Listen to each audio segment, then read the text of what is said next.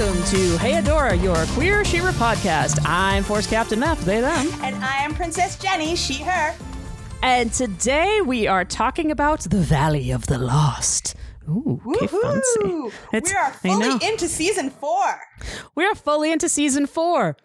Emo shit will happen in season 4. Yes. Anyway, The Valley of the Lost was written by Catherine Nolfi with storyboards by Charlemagne Coe, Oliver Malrick, Belinda Smith, and David Smith. It was directed by Mandy Clotworthy, and it is the second episode of the 4th season, and it's in the desert. Nice. Meph, I have a question for you. Okay. Have you been through the desert on a horse with no name? It was good to be back in the rain. I heard that. Yeah. And then they have a whole story about the desert and what it's like there. But, you know, I did come back to the horse with no name. Yes. You have recently been to the desert. I have. I have also been to the desert, just not recently. Yeah, our regular listeners know that I'm a nerd about the desert. So I have recently been to the desert. It was fun. And I'm back. And now I'm back. Yes. Huzzah! I want to go to Bright Moon. But we're not starting, in the desert. We are starting in the Bright Moon War Room. In the War Room. Yes, we're starting with Bow, Adora, and Huntara, who are all waiting on Glimmer to join them since she called them there. Rude. I know. But Huntara in the War Room, awesome. Yes. Love it. Yeah, she is not concerned about anything. She's leaning back in her chair, filing her nails. Because kids, even though you might associate nail filing with girly femme behavior, it is not necessarily girly femme behavior if you're a queer, AFAB-bodied person who likes to get sexy with other AFAB-bodied people. It's just hygiene and safety. Well, also, it's really, if you live in the desert, you don't want to get sand under your nails, too. I mean, that is true, but I really feel like it's more about... Oh, no, this is definitely like towards people she might be fucking in the future. This is top energy shit. Yes. So we have Huntara filing her nails in the war room. Chilling like a villain. Chilling like an ex-villain. Yes. And everyone's kind of like, why did Glimmer call us here? We don't know. Why? And like... Poof! Here's Glimmer, and she's very excited that you're all here. Just hang on one sec, okay? Poof, she's gone again. Yeah, she's acting like a kid that got like a new toy, or like when you get like a new appliance and you're like, because I'm going to show how really cool and old I am. When I was like, when I got my Instapot, I'm like, my Instapot. I'm going to make everything in my Instapot. And then like you make stuff in your Instapot that you don't have to make in your Instapot, but you're still doing it. Oh, yeah. I relate to that. Yeah. So that's what Glimmer's doing, only with, teleportation. Yes. And it's not just the teleportation. It's also that she has leveled up. She finally gets to run the missions. Yes. And she's so excited about it. She's put together a great mission. And, she hasn't fully articulated it, but she is in it. And she's super excited about it. Yeah, she has an anti-horde strategy. Yes. And so cool. She poofs out without fully explaining herself. And everyone except Huntara is like, whoa. And Huntara is just so amused and so fully relaxed. She's leaning back in the chair. She says, oh, I see. She's really taking this queen stuff seriously. Love it. And Huntara is just so funny. Such a badass. So funny. Such a badass. Yes. Thank you. Also, thank you, Gina Davis, for, continuously bringing it for Huntara. 1,000%. Love it. So Glimmer's fucking pumped with her new anti-horde strategy. And she goes and, just picks up Mermista. Mm-hmm. Mermista, who's equally unconcerned. She brought her snack along with her for whatever this is. Yeah, we don't know where she was, but obviously she might have just been, waiting for her burger while, she already had her shake. She's just chilling with her snack. I think I'm just hungry. You could be. Yeah, I think I'm just hungry. Maybe we should get you a burger and a snack. That would be great. So we have Mermista just chilling with her snack, and Glimmer explains the plan that Mermista is going to go with Adora, Bow, and Huntara on a mission to retrieve Mara's ship from the Crimson Waste, and that Bow will repair it, and then they'll have a spaceship, and then they're going to win, and everyone's going to get candy, and... Yes, and then she pumps her arms out with imaginary punches, displaying how they're all going to win in the end, and it's going to be the greatest anti-horde strategy ever. But there's a problem. What's the problem? Well, Mermista needs water. Yeah, maybe don't send your waterbender to the desert. Yeah, we've all seen how that goes. Yes, and Glimmer makes the most hilarious face as Adora points this out. The most funniest sad doe face. She looks at Mermista, she looks back at the camera, and Mermista's just slurping without saying a word. The whole thing is silent. It's like this silent beat. Like, yeah. Okay, fine. Yeah, and the whole, like, is this comedy or is this comedy? It's great. It's comedy. It is comedic. Yes. So poof. Glimmer takes Mermista, poofs out again. Huntara, she gonna do that all the time now. Oh yeah, definitely. Oh yeah, no question. And then who's the next person to run into the room? So we have General Juliet with her awesome side shave, letting everybody know that General. We love her. And she lets everybody know that, Glimmer should probably be in a meeting right now instead of, teleporting around Etheria. Yeah, she is needed in the defense meeting immediately. And this is why it sucks to be the boss.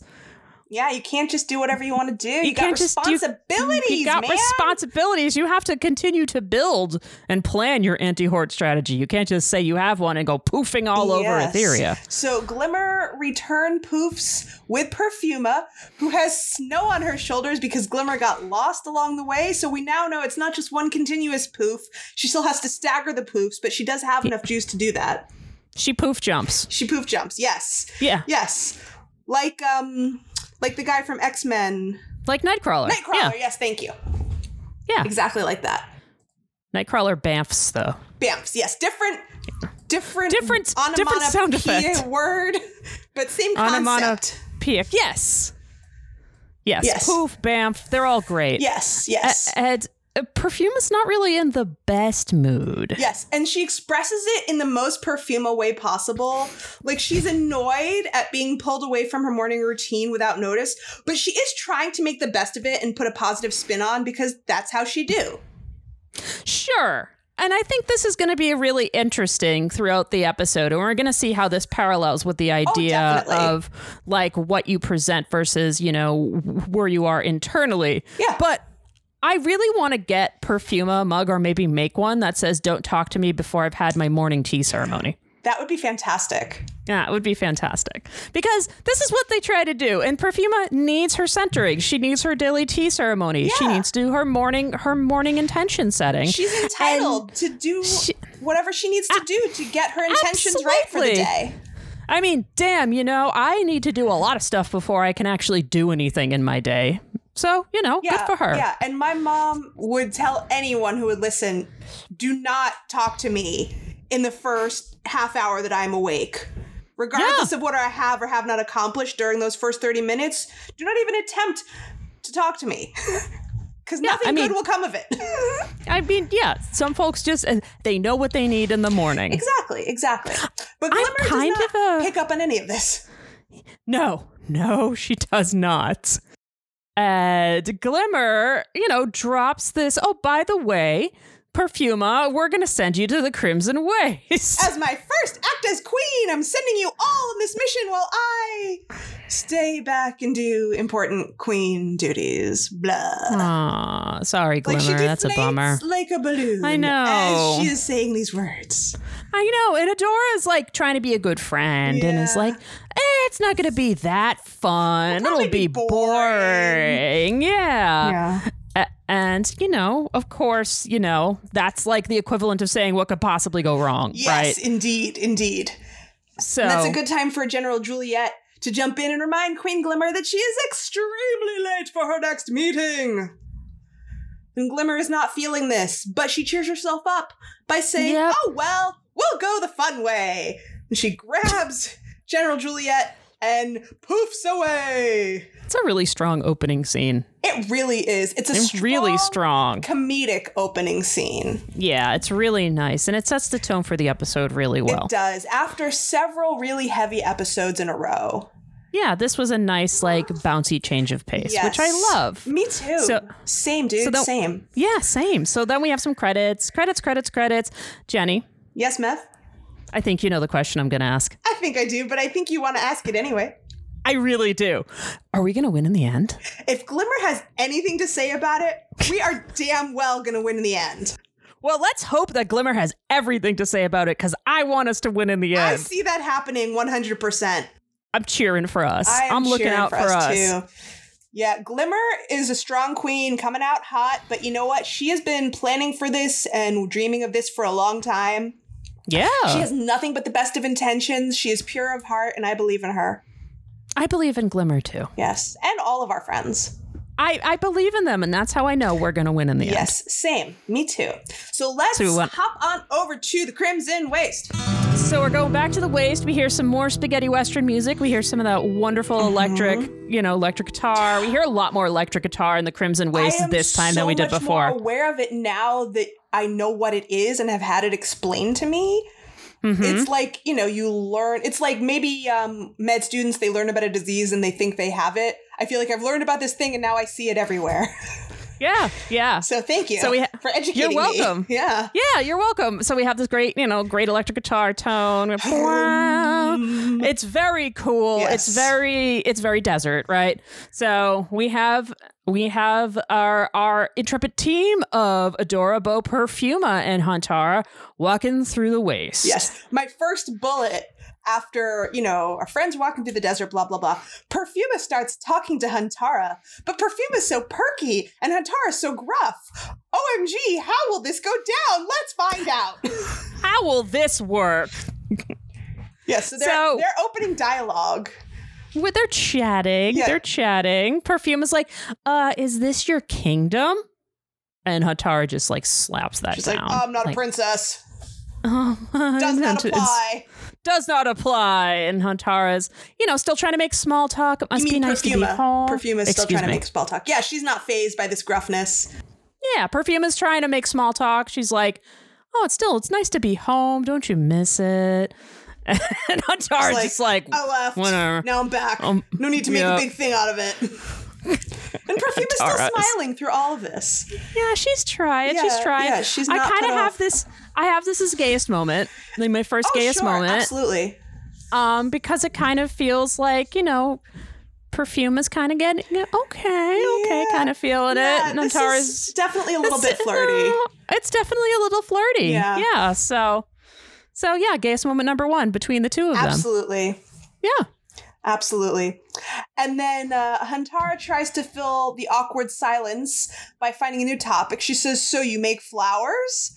And Meth, you know how sometimes you have a skill that you're really, really confident about, just like the most confident you can be about this one particular skill that's really defining to you as a person, but maybe you're in a completely new environment where your skill doesn't transfer as well as you thought it would, and you end up looking like you don't know what the fuck you're talking about? Yeah, that happens to me all the time.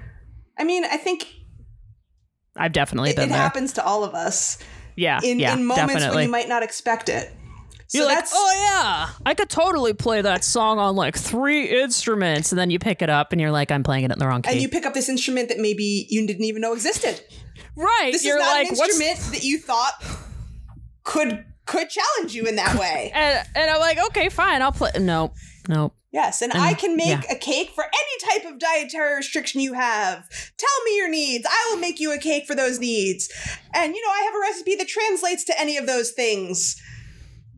And, whatever it is, maybe I was confident that this type of vegan butter works for any recipe, except maybe when you try to use it for your matzo brittle and you put it in the broiler and you find out some things can't be broiled. Oh, no. I did have that experience with matzo brittle once. I tried to make it vegan using my standard dairy recipe, and I just straight transferred a certain type of vegan butter that I had used a million times. And I was like, this vegan butter is 100% transferable to all recipes. And it was just charred, black, crisp. Oh. So we've all been there. I had some really good matzo brittle. I bet you did. Or today, 2 days ago. Yum. Just, throwing that out there. Sidebar. Anyway, I love matzo brittle. Sidebar, happy Passover to our Jewish friends. Happy Passover. Happy Easter to anyone who celebrates. Happy Ramadan. Happy spring seasonal holidays to all the people who observe spring seasonal holidays. And if you're listening to this in the future, which you definitely are. Have a wonderful day. Yes. Maybe happy Beltane. I don't know. Happy Beltane. Oh. I don't know when this is going to drop. Sexy Beltane. Sexy Beltane. Have a sexy Beltane. So anyway, back to Perfuma. Back to Perfuma, who's going to have a sexy Beltane. Who is not having the sexiest of Beltanes right now. She's telling Huntara that she controls all plants, and she tries to give a demo on the closest plant, which is a cactus. But it does not go the way she thinks it's going to go. No. It ends up exploding into goo all over her. And she's just covered in goo. And this is not the first time she will be covered in goo. And there are worse things episode. That she will be covered in. There are worse things she will be covered in. But right now it's just the goo. And Huntara is not impressed. And she asks Adora, if we run into trouble, is Flower Girl going to be able to handle herself? And Adora's like, oh yeah, Perfuma, she's a demon in battle. And I love that the choice of words there was a demon, because about 2 sentences before, Perfuma talks about how she is blessed to be able to do the plant stuff. And I just thought that was a really funny dichotomy of I am blessed to do this. And Adora's like, oh, she's a demon. Yeah. I thought that was fun. Yeah. That was probably intentional. That's a really good point. And yeah, good writing. Something about the way Adora says it also comes out really gay. She's like, oh, she's a demon in battle. Oh, yeah. Everyone in my gay pack is a totally fierce, gay battle demon. I don't know. Totally fierce gay battle demon. I love that. Yeah.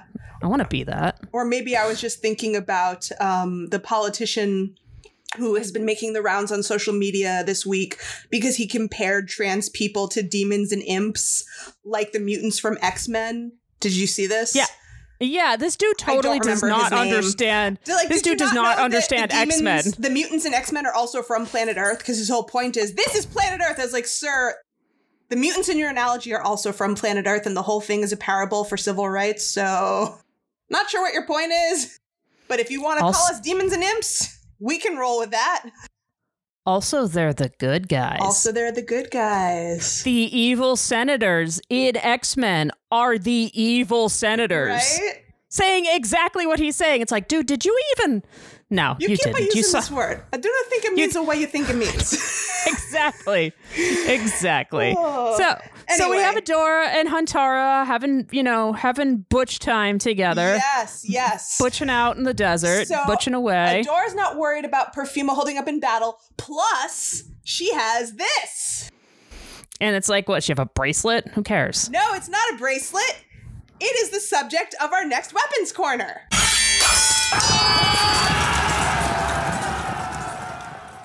Hooray! Jenny's weapons corner. Yes. So even though this is not a weapon, it is a piece of armor. And I knew that it must have a name that was more specific than a piece of armor. So I feel like it falls under the general category of weapons corner, because I had to look it up. It's a specific piece of armor, and armor goes with weapons. So I was like, that is not a bracelet. That is armor. And the name of this particular piece of armor is a vambrace. Oh, I thought it was a gauntlet. Well, I looked it up, and this is what I came up with. So the other thing that it's similar to is a bracer, but bracers cover the inside of an archer's forearm to protect it while they're shooting a bow. Whereas a vambrace is a plate of armor for the outer forearm, and neither one interferes with the wearer's mobility. The vambrace is a tubular or gutter forearm guard that offers defense as part of a suit of plate armor. It's usually combined with gauntlets and sometimes with coutures or elbow defenses. Vambraces can be made from boiled leather, iron, or steel, and sometimes reinforced with longitudinal strips of hardened hide or metal. They run the length of the forearm to the wrist and are kept in place with straps. Sometimes vambraces were decorated with extravagant designs. Vambraces were a key part of the Great Steppe and Islamic warrior armor. The term originates in the 14th century, but it's known vambraces were worn in Poland until the 1770s, in the Caucasus region, Persia, and the Indian continent through the 19th century. Although there's plenty of evidence for Greek and Roman vambraces, usually made of bronze and perfectly shaped to fit the wearer, there's only limited examples of iron-splinted vambraces in pre-Viking graves. So throughout history, cross-culturally, there's many examples of this. An important factor might be the evolution of the shield. So a larger shield means more protection for the arms and legs. In medieval times, as heater shields began replacing flat-topped kite shields, it seems that leg and arm armor becomes more frequent again. And all of this information comes from medievalbritain.com. Love it. So I'm sure medievalbritain.com. Yes, I'm sure there is more detailed and in-depth information out there to be had. This is just a cursory glance at what is that thing that is definitely not a bracelet. Love it. So there you have it. Weapons Corner. Weapons Corner. Thank you, Jenny. You are so welcome. I feel super informed now. I am happy to help. I'm very happy. Yay! I aim to please. So back to the scene. Huntara says it's a bracelet, and Adora says no in the most petulant way possible. As she whips it back out into its sword form and says, this is how I'll carry my sword from now on, which begs the question, how was she carrying it before? Because we've never seen it strapped to her back. Right, well, it's like hovered, remember? Like hovered on her back. No, but we've never really, occasionally, I know. But most of the time we don't even see that. It's okay. I know. It's magic.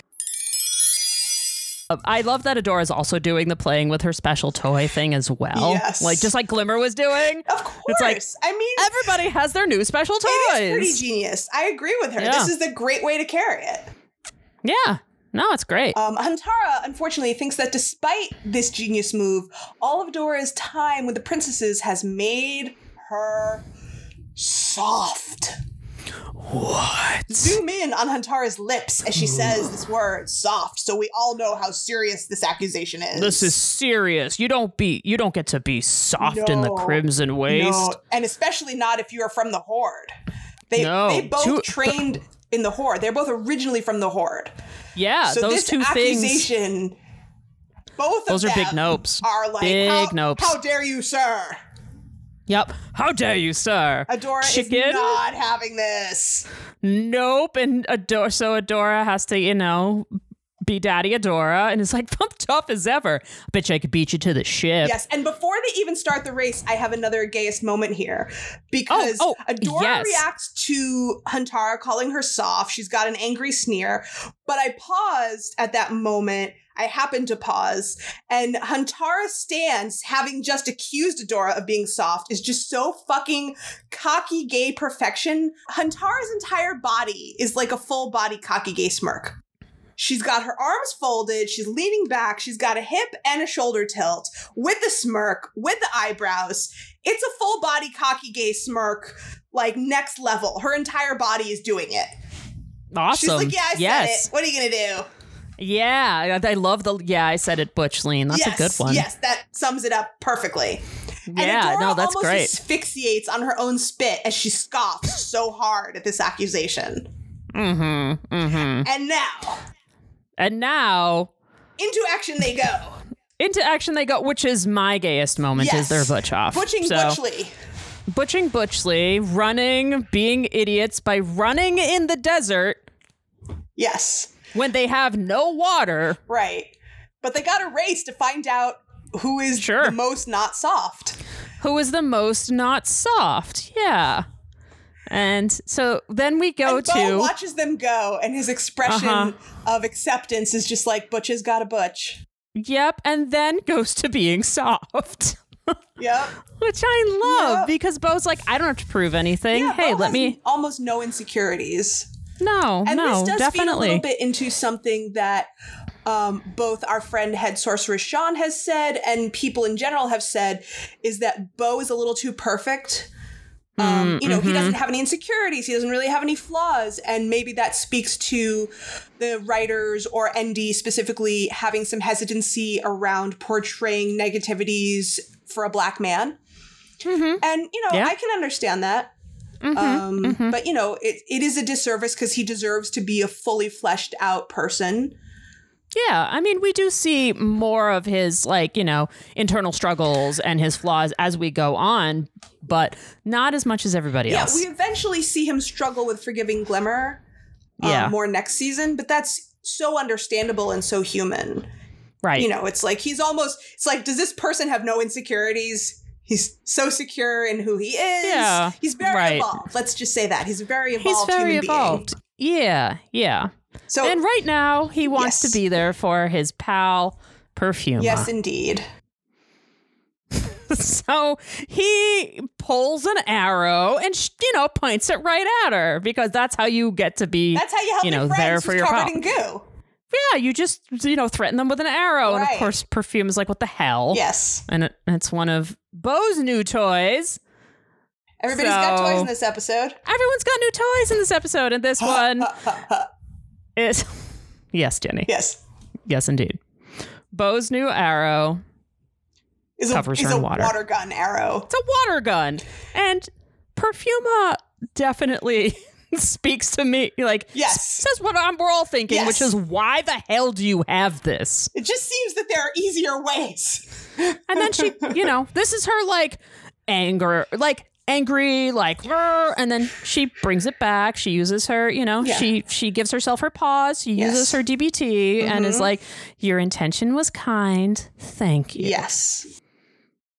And Beau, continuing his role as group therapist, says, do you want to talk about it? Yeah. And, Perfuma does, she's open to talk about stuff. Yeah. She talks about her feelings. She's really trying to be zen about this all, really keeping it together. But, and she's, but she's speaking her truth, which she always does. She doesn't get cacti. She doesn't get them. They're rough. They're unfriendly. Yes. I mean, they're spiny. This is one thing that she cannot wrap her mind around. Yeah. They're so rough and unfriendly. They're so rough and unfriendly. And is there anything more Perfuma than the line when she says, if I'm being honest and I always try to speak my truth?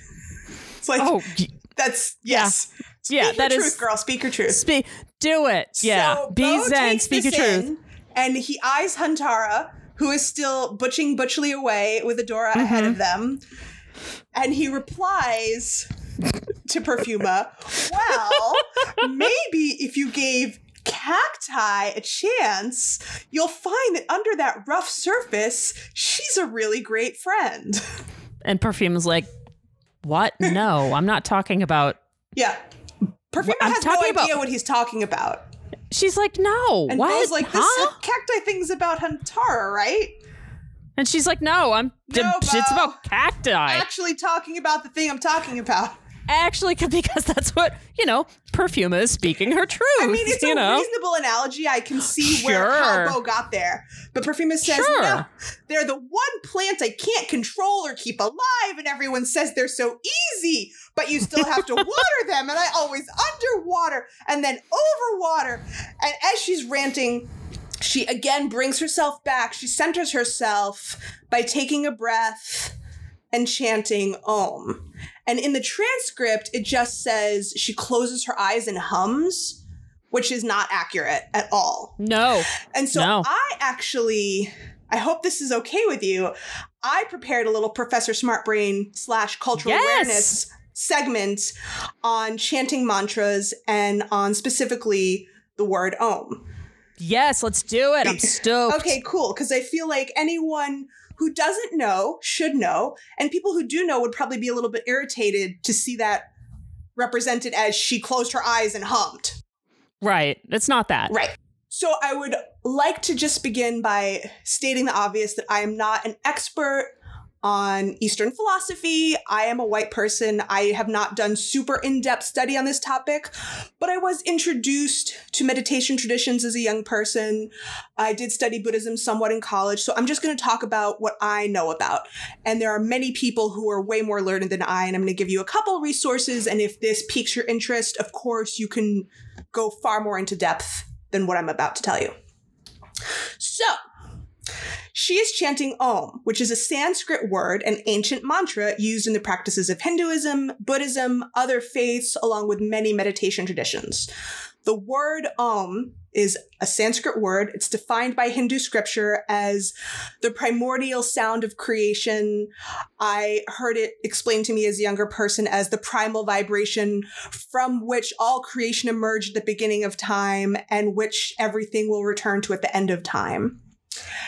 Chanting mantras has been part of sacred meditation practices for thousands of years, predating even Hindu and Buddhist traditions, going all the way back to Vedic Sanskrit. So what is a mantra? A very simple definition of a mantra is a word or sound repeated to aid concentration in meditation. That's a simple definition. A slightly more technical definition is a sacred utterance, a numinous sound, a syllable, word, or phonemes, or a group of words in Sanskrit, Pali, or other languages believed by practitioners to have religious, magical, or spiritual powers. Some mantras have a syntactic structure and a literal meaning, while others do not. So, for example, a Jewish nigun, which is a wordless melody, can be a mantra. When we chant nigunim, it can become very much in the same idea that, what you achieve by chanting a mantra. And some Jewish melodies with words can also be used as a mantra. And these meditation traditions are very similar across many cultures. So why do people do this practice of chanting mantras? So I'm going to give you an answer. And again, this is a question that could have thousands of answers. So the answer that I'm about to give you is from the Kripalu Center, and you can look this up on kripalu.org, KRIPALU.org, from an article on their page, 5 Ways Chanting Heals Us. Number 1, chanting slows down the thinking mind. So the author writes, every time I chant, I feel like I'm being given an opportunity to get out of my mind. When we chant, our incessant thinking gets a rest, similar to the experience of meditation. Chanting is sometimes referred to as ecstatic meditation. The legendary kirtan artist, I'm sorry, I'm definitely going to mispronounce this person's name, Vyasaki Das, explains the Sanskrit word mantra can be broken etymologically down into 2 root words, mana, which means the mind, and tra, which means to deliver. Thus, a mantra has the power to deliver the mind from material consciousness or perception to spiritual consciousness or enlightenment. Number 2, chanting facilitates going more deeply into presence. And this is something that really resonated with me just from going to Shabbat services and doing, Hebrew chanting in a group setting. Mm-hmm. Yeah. While chanting, people often report feeling a heightened awareness and a greater ability to rest in the moment of experience. There can be a distinct feeling of being at home with no need to be anywhere else or for things to be different. Accessing this deepening presence while chanting can remind us that it's possible to feel this way all the time. Number 3, and again, this totally resonates for me, it feels good to sing. There is a primal need that humans have to create sound together. This, combined with the power of the mantra, is a sweet recipe for increased happiness, healing, and abundance. People share that their moods are often elevated when chanting, and the effects last long afterwards. I definitely agree with that. Oh, yeah, definitely. Number 4, chanting affects our breathing. When we chant, our breathing slows down and deepens. Slower breathing improves heart and lung function. As the Chinese proverb says, life is breath. One who half breathes, half lives. And number 5, chanting promotes a feeling of connection to yourself and others. Chanting is a practice that deepens connection with Source and with those around us. A powerful sense of oneness occurs during the process of singing together, a feeling that has been lost in our ever-increasingly separate and busy lives. Chanting has the ability to purify and open the heart, which explains why it's increasing in popularity throughout the world. The friendships and connections that form within a chanting community are beautiful to experience and witness. Oh, I like that. And so most of these are things that I can connect to through my experiences in Jewish spiritual community. Yep. Mm-hmm. Definitely. We have a nigun group that meets once a month in my community just to chant. Oh, that's rad. Just to chant niguns together. That's awesome. Yeah, and it is a meditative practice. It feels good. It's healing. It's relaxing. Yeah, that's and great. So this is just one person's answer who does these practices. This is not an authoritative answer. And people, of course, can also do these practices as individuals. You don't have to only do them in community. Yeah. Yeah. And so that is about chanting mantras. And I wanted to also address the word Om specifically, because it is, out of all the mantras in existence, one of the most well-known, one of the most primal, basic, universal, and it has a lot of meaning. Yeah. Again, the primal vibration. So rather than rely on my own limited knowledge, I pulled this from the Hindu American Foundation. So you can look this up at haf.org or look at any sources you wish. While to the layperson, it's synonymous to meditation and seen simply as a doorway to tranquility for yogic practitioners, the true meaning of Om is deeply embedded in Hindu philosophy, and to comprehend its truly profound effects, one must have a basic understanding of sound. Though many comprehend sound as merely something to be heard, its mechanism is a little more complex. Sound is made up of vibrations. These vibrations are produced from a source, travel through the air, and then are picked up by the ear before being interpreted by the brain, which assigns them some value. The number of vibrations per second is known as a frequency. Because all matter is composed of atomic material, which is in constant motion, everything and everyone vibrates on some frequency. It is well substantiated that sound vibration significantly impacts a person's physical, emotional, and mental state. By chanting Om, we can align our frequency with that of the original universal frequency, which is essential in spiritual practice.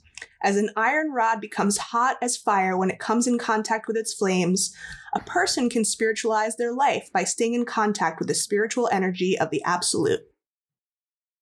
Cool. So, it's heavy shit. Heavy shit. So this is what Perfuma is trying to tap into to center herself. She's trying to bring herself into alignment with the core of the universe. Yeah. By doing this little momentary practice. And because we know this is a practice that she does regularly, it might not take her as long to come back into alignment as it would someone who had never done it before. You're just going to say Om for 3 seconds and come into alignment with the universe? Maybe not. But if this is a practice that you do regularly, daily, all the time, it might be easier to come back to it than, Yeah. So this is what's actually going on here. Mm-hmm. Yeah. Awesome. Yes. Jenny, that was great. I'm so glad that you enjoyed that. I did enjoy that. Thank you for letting me do a Professor Smart Brain moment. I did not want to step on your toes. No, I always want to eat more knowledge in my mouth all of the time. Tasty knowledge. Delicious. Tasty knowledge. I love it. Thank you. That was awesome. You're welcome. And, I do feel very connected to Perfuma. She's definitely part of my She-Ra horoscope chart. Oh, yeah, definitely. So this was close to my heart. Yeah, and this is a great episode for Perfuma, too. It is, because she really has some challenges and struggles. And we see a lot of her character. Like, we see the depth of her character. We see what she struggles with. She struggles with anger underneath all of that. And we see how she works with it and how she's able to, Perfuma is a character of control. And we learn this. She talks about how she can control plants. She's controlling herself. She's very controlled. Even though she gives off this very hippy dippy kind of loose energy, she is always in control. She doesn't like to get angry. No, she doesn't. And so we get to see this really rich kind of conversation that Perfuma is having with control, both through how she works with the plants in this episode, which she can't control, and how she works with herself, where she's constantly trying to control herself because she didn't do her rituals to be in control. That's a very good point. And I was thinking of it more in terms of her struggling to come back from, I can't do it, so I'm just going to give up. Yeah. Versus people saying, no, we believe in you. Give it another shot. Coming back from, if I don't believe in myself, should I just give up? Or what does that messy trying harder look like? It's that too. It's all of those things. Because this is a good show. Yes. It's a multivalent situation with multiple layers of meaning. So, because this is a well-written fucking show. Amen that's why. To that. Yeah. So let's go back to the scene. Perfuma has just recentered herself with her Om mantra. And she explains to Bo, I greet each dawn with a centering morning ritual to make sure I am my best self. But today, my ritual was interrupted, and now I am here, surrounded by cacti. Cacti that hate me. And she starts sobbing. And she flings herself on Bo and says, how am I ever going to use them to move this ship? Oh, poor Perfuma. So she's finally admitting what is going on inside, which I think is she's healthy. Totally. She's totally going through it. Yeah. But, maybe it doesn't matter because, as Bo points out, there's no ship. There's a huge empty hole in the ground. There's a huge empty hole in the ground. Dramatic Western guitar twang. Yeah, I like this guitar part. Yes. That's a major reveal. Major reveal. And Adora is just like out of breath, panting, sweating. Stupid move, Adora. You didn't bring water and you're running through the desert, but we love you just the same. Yes, we do. And cannot believe the Horde took the ship. And then, has to dig in that, oh yeah, I could have run more. Yes. Huntara, fine. She's fine. Yep. She's just like, strolls right in. Yep. Yeah. And Huntara points out that it's not necessarily the Horde that took the ship. It could have been any number of Crimson Waste scavengers. And I could have run more too. Butch-offs butching to Butchtown. Yes. So the Butch-off has not concluded yet. Perfuma, not as disappointed as these guys. Oh, well, looks like we'll just have to come back another day. And Perfuma. So this is the perfect moment for Bo's magical iPad to ring. Yeah, of course. Also, okay, so Bo, says, oh, I souped up my pad so Glimmer can, check in. Okay, so... Maybe he should have given it a silent mode. No. Yes, first of all, I have that written somewhere else in that, he should have had airplane mode turned on or a silent mode. Did he build a new cell tower in the Crimson Waste? Did he upgrade the OS? I don't know. Hey man, but if I'm not allowed to question the fact that moons can't make light without a sun to reflect it off, then we can't worry about cell towers. Yeah, definitely. It's magic and tech combined. It's magic. Yes. You mean, but no, this is actually tech. It's not magic. Anyway. It's magic, it's tech that's set in a world of magic, so exactly. We can't get too nitpicky. Right, no, the technology itself is magic, as well as the magic itself being technology. It's all intertwined in this gooey soup that spits out at Perfuma from cactuses. Yes. So Huntara and Adora both spring Butchley into action stances when the iPad rings, because they're ready for whatever. Because they're ready to battle an iPad.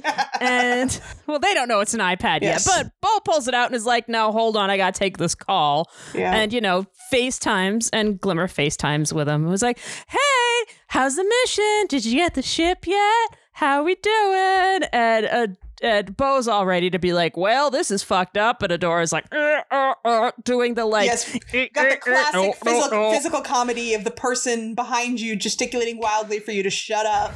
Yep. And then the Butch-off reaches a new phase. Of butching.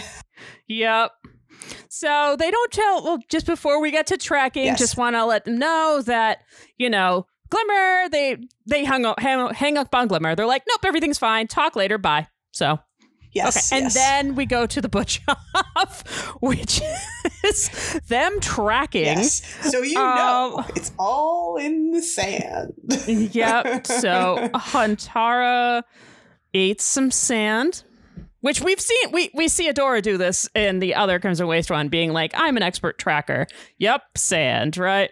We have Adora being an expert tracker before, but have we seen her taste sand before? I don't think so. Yep, tastes like sand. Anyway, so I just love it. Huntara tastes the sand and remains totally stone-faced. Yep. Rubber, mechanical. You may be right. It was the Horde. Just totally stone-faced, no expression. And then Adora, is so determined. She's going to do whatever Huntara's doing, and she ends up looking like a fucking idiot with a mouthful of sand. And like the sand, right? Yeah. And Bo is like, or we could follow the tracks. Yeah. That are the big fucking tracks right in front of them. Yeah, Bo makes them both look like idiots. Yeah, they're dumbasses, but that's fine. It's like we could follow these entirely obvious, deeply rutted tracks. Yep, that are right there in front of us. They say there's like a big sign on top that blinks tracks, you know? Yeah, right? But instead they're both like, let's have some sand souffle, Yes, right? yes. Like, so anyway, so they're like, okay, well, I guess that works. So, you know, we cut to them trudging through the waste, and like any good scene where you see that people are trudging through the desert, they're being circled by birds. Buzzards. They're being buzzed by buzzards. Birds of prey.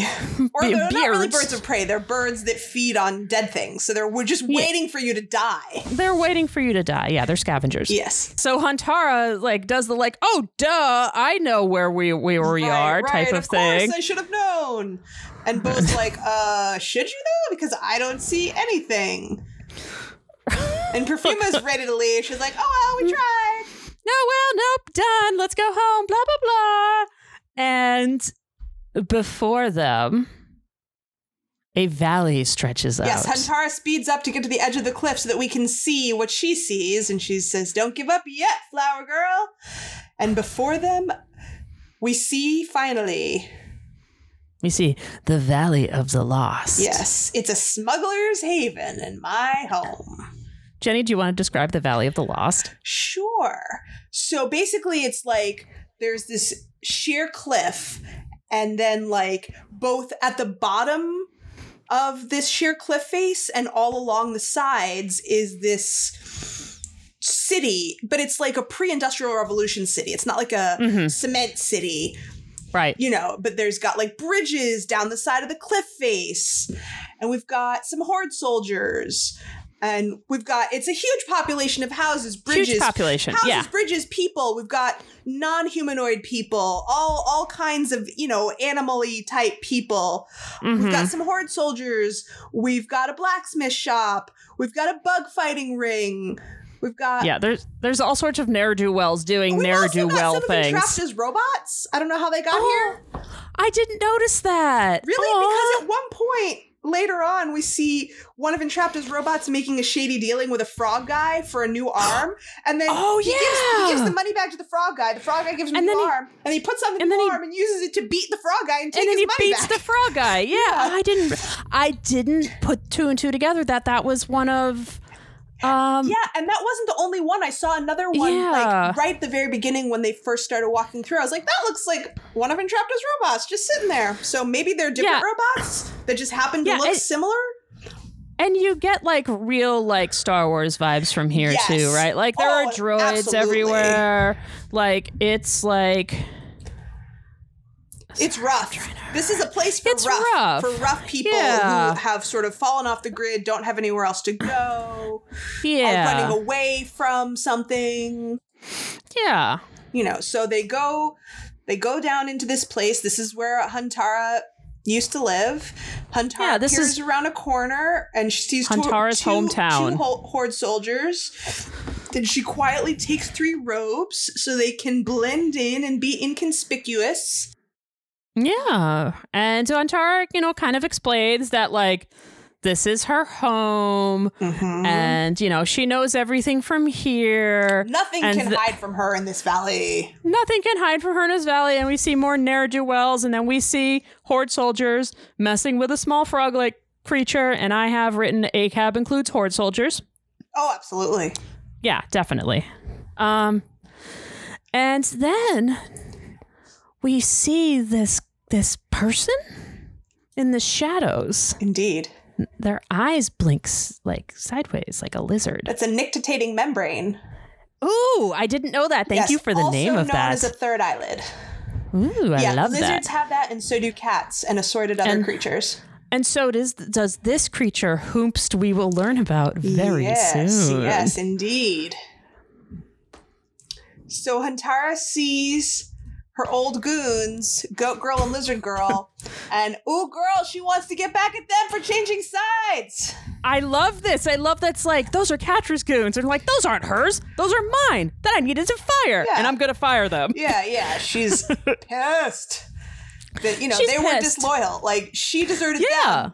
But, you know, she's supposed to be the one to decide when and how they will stop being in her service. Yeah, it's like she's like, wait a minute, I never stopped being the strongest in the Crimson Waste. Yes. So, but Perfuma thinks that maybe right now is not the time. It's best to avoid confrontation. Huntara is not about not fighting.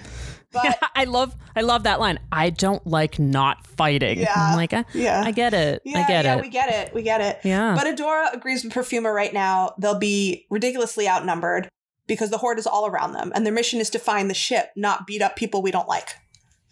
Yep. So Huntara's like, okay.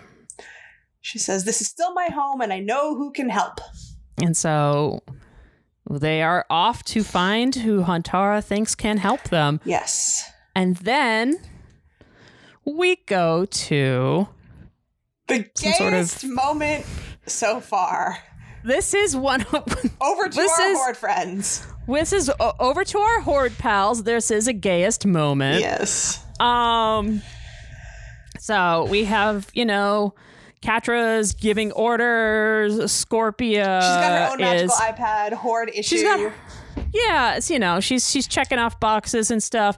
Scorpia's fumbling with stuff. She's got a box of junk.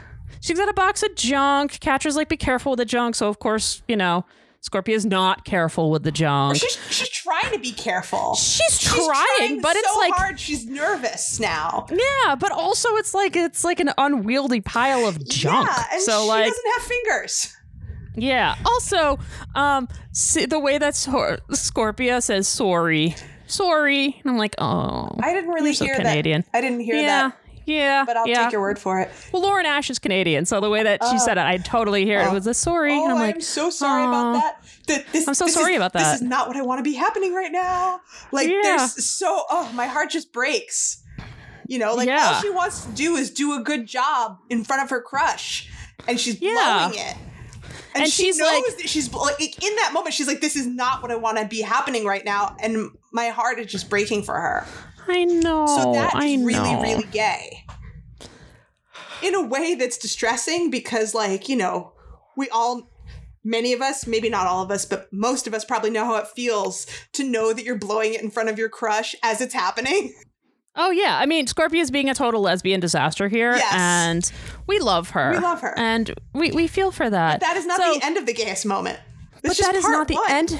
It's just part one of an incredibly gay moment. Yes. It's a string of moments. So Catra just rolls her eyes as Scorpia walks away, and she goes back to tapping on her little evil Horde iPad. And then her ear twitches, and she hears someone behind her. But it's Scorpia. Back so soon? Yeah, she's back really fast. And Catra's like, that was fast.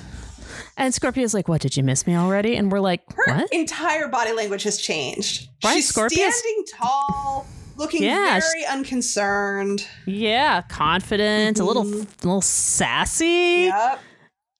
So Catra says, just don't drop anything else. And Scorpia's like, no, they got this covered. I'd rather hang out here with you. And is flirting in the flirtiest flirt that we've ever flirted. And Scorpia does not do this. The most confident flirting. And also I was kind of like, yo, damn. Okay, fake Scorpia. Yeah. Okay. Yeah. All right. Yeah. Ooh, I'm here for this. This is great. But obviously not Scorpia. And Right. So Catra knows immediately is not buying this. She growls and pushes Scorpia up against a crate and says, "What is going on?" And then because she's Scorpia walks back into the room, still apologizing. Yeah. Oh gosh, I am just so sorry. I am so sorry. And then real Scorpia sees fake Scorpia. And it's the best thing ever. She says, okay, this is a thing that I am seeing. Are you also seeing two of me? Oh, I have a twin. I've always felt this emptiness inside. And like there was someone who would just understand. Oh, this is making so much sense to me. And then she takes a breath and says, who am I kidding?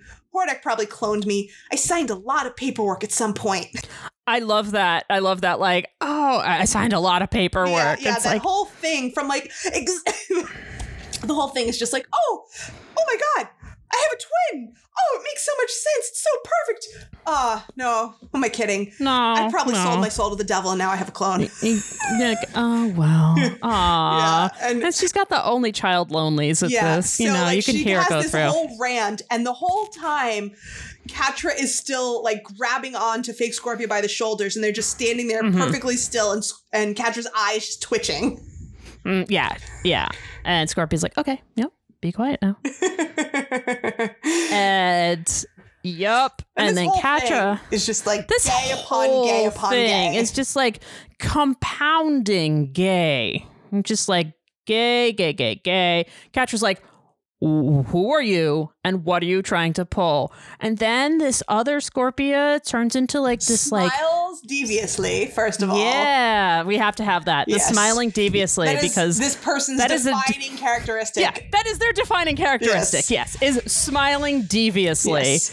And then transforms into Catra. Yes. And while they are mid-transformation, they have this like negative empty space kind of appearance with like little green sparklies. And then they transform, as you said, into Catra. And Catra shrieks and then jumps back. Yeah, I'd be fucking freaked out too. Oh, of course. And I'd also be like, does my hair look like that? Really? Yeah. It parted there? I thought it parted it on the other. Oh, it's mirrors. That's why. Mirror images are always very, very freaky. That would freak me out. So everyone's freaked out, and then... So we leave them in suspense. That? We leave them with Scorpia. Scorpia now gasping between the two Catras. We're going to leave them to figure this shit out, and we're going to hop back over to our friends in the Valley of the Lost. Yep. Aww. Huntara leads her little flock to her contact in her old hideout. And I have a little mini gayest moment here. Yes, please. So Perfuma is a little like unsure and is like, are we sure we can trust her contact? And Huntara kind of turns around and like gives a little flirty smile and is like, you scared? And I'm like, I don't know who she's flirting with, but she flirting with everybody and that's gay. Yeah. I'm pretty sure she's flirting with Perfuma. I'm pretty sure she is too, but Adora takes it and is like, no. Yeah, it's like, okay, Adora is just going to respond to everything as a challenge at this point.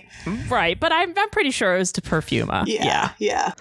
So Huntara's best buddy is an old gorilla woman named Grox with a mechanical arm. Grox is great. That's totally fucking badass. Fucking badass. Yeah. And so Huntara comes in and is like, who would pay for this junk? And, they kind of like bro down, like when you like go into your friends. They have this like negging bro relationship. Yeah. It's like when you go, like you see your friend you haven't seen in a while and it's like, who's this asshole? And it's like, who's this asshole? And then you hug and cry. And then you just keep sobbing because you haven't seen them in like 10 years. I don't think these two would cry. They have a certain kind of friendship where like this is how projecting. This is their love language. Yeah, so being we think, dicks. So it seems. Right, yeah. I mean, they have this kind of like butch pals relationship, you know? Yeah. Like they definitely like sit and just like drink and punch each other for fun. Right, absolutely. Yeah. Absolutely. So, Grox is like, okay, well, you shouldn't be here. Come inside. It's not safe. Right. And the rest of the gang is hiding. Yeah. Because it's not safe here anymore. It's not safe because the Crimson Waste is infested with Horde scum. Horde scum. We hate them. Yep. And then she spits at Perfuma. Does she spit at Perfuma or does she just spit at the ground and Perfuma happens to be the nearest person? No, she spits in the direction of Perfuma. I think there's like a spittoon around there somewhere. Right. But Perfuma like gets hit. Oh, I did not even notice that. Yeah. Perfuma gets so much going on. Spit upon. Yeah.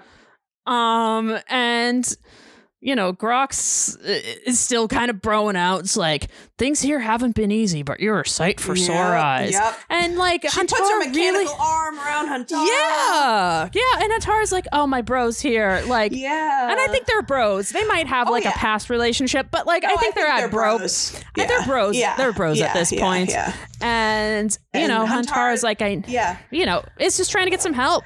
From her bro. Yeah, and she says, you two, like, you are also a sight for sore eyes. Happy to see you, Yeah. And like you said, says that they need help, and Grox says she's got just the thing. She starts rooting around through a junk pile, and Bo notices right away something that maybe he should, if you see something, say something, Bo. Yeah, why didn't he say something? That's our slogan here in New York City. Yeah, maybe it was too quick, but he sees Grox throw out like a jacket or a flag. Or it's a horde jacket. Because it's a horde jacket. It comes up later that Bo still has it. Yeah. And it's got the com badge on it. So, and is like, oh, here's a horde jacket just hanging out here that Grox just threw. Yeah. Maybe he was like working out, how do I let them know that I've seen this without letting Grox know? Like he's trying to formulate a strategy, but it happened so quickly. It does happen really quickly. Yeah. So she takes out this horn that very clearly does not have an opening on the small end, but yeah, I noticed that too. I thought it was like the drinking horn. Yeah, it's like a drinking horn, but whatever. Right, like the one that Huntara eats. Yeah, one of the edible drinking horns. Exactly. C'est la vie. C'est la vie. So do you want to say what Grox says? Yep. Now, before I do this, I need you to remember one thing. One very important thing. Gesticulating with the finger. The very important thing. This is the Crimson Waste. Trust no one. And then, no betrayal. Yep. That's exactly it. She blows the horn. She yells, I've got the rebel intruders. Oh, no. And Huntara is so shocked. Is super shocked. Best buddy betrayed her. Yeah, I mean, I'd be shocked too, even if my best buddy was an awesome scumbag. Yeah, because they were awesome scumbags that had each other's together. Backs. Yeah, honor amongst thieves. Exactly. As Huntara says at the end of the episode, this used to be a place where an honest criminal could make a living. And I get that. I get that too. I understand it. Yeah. And they do have a moral code. They absolutely do have a moral code. Now that the Horde is here, it's kind of all gone out the window because the Horde isn't going to honor that moral code. And it's become a really vicious dog-eat-dog situation. Yeah. And then we hear the dreaded words that Huntara has gone soft. Not soft. Grox says the Huntara she knew would have seen this coming. Yep. Yeah. And of course Huntara wants to stay and beat the shit out of Grox. Yeah, she's pissed. I don't blame her. But Horde soldiers are coming. They gotta go.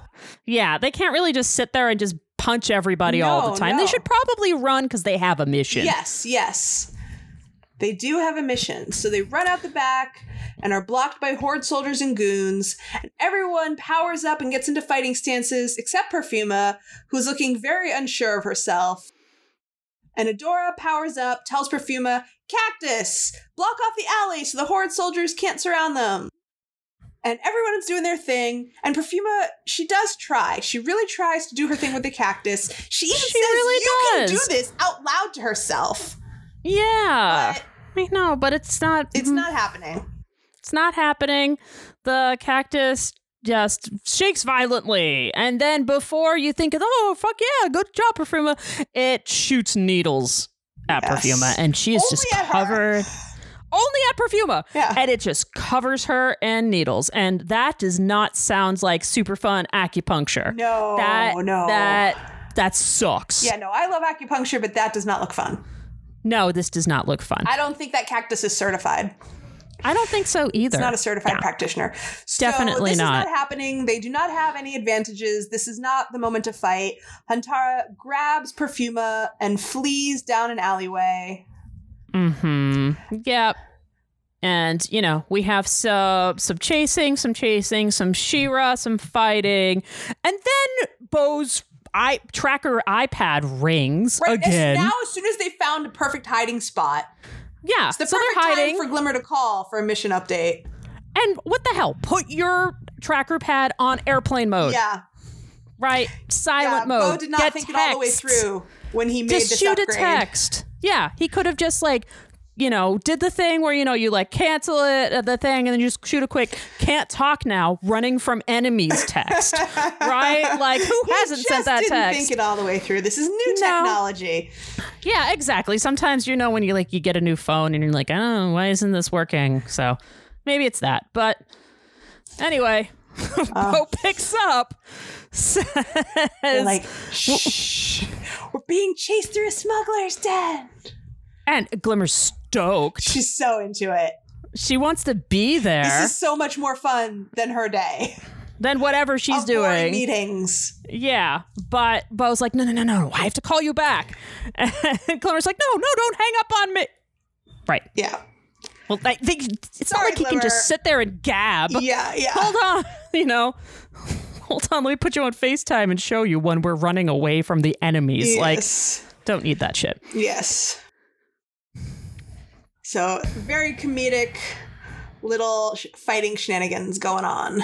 And now we are back with our Horde pals. Yes, and so we can see now, because before when we were with our Horde pals, I was like, where are we? Are we in the Fright Zone? I was totally unsure. But now we can see where we are. We are in the undisclosed location where the Horde is keeping Mara's ship somewhere else in the Crimson Waste. Right. That is where we actually are. Cool. And we also have 2 Katras, which I ain't mad about. 2 Katras, 1 Scorpia, no waiting. No waiting. And we're like, well, we're all very confused until other Katra, who has this, the way AJ does, like the voice and the intonations for other Katra is wonderful. Yes, Katra number 2 introduces themselves as Double Trouble with delight and theatricality. Telling Katra, I'm about to become your new best friend.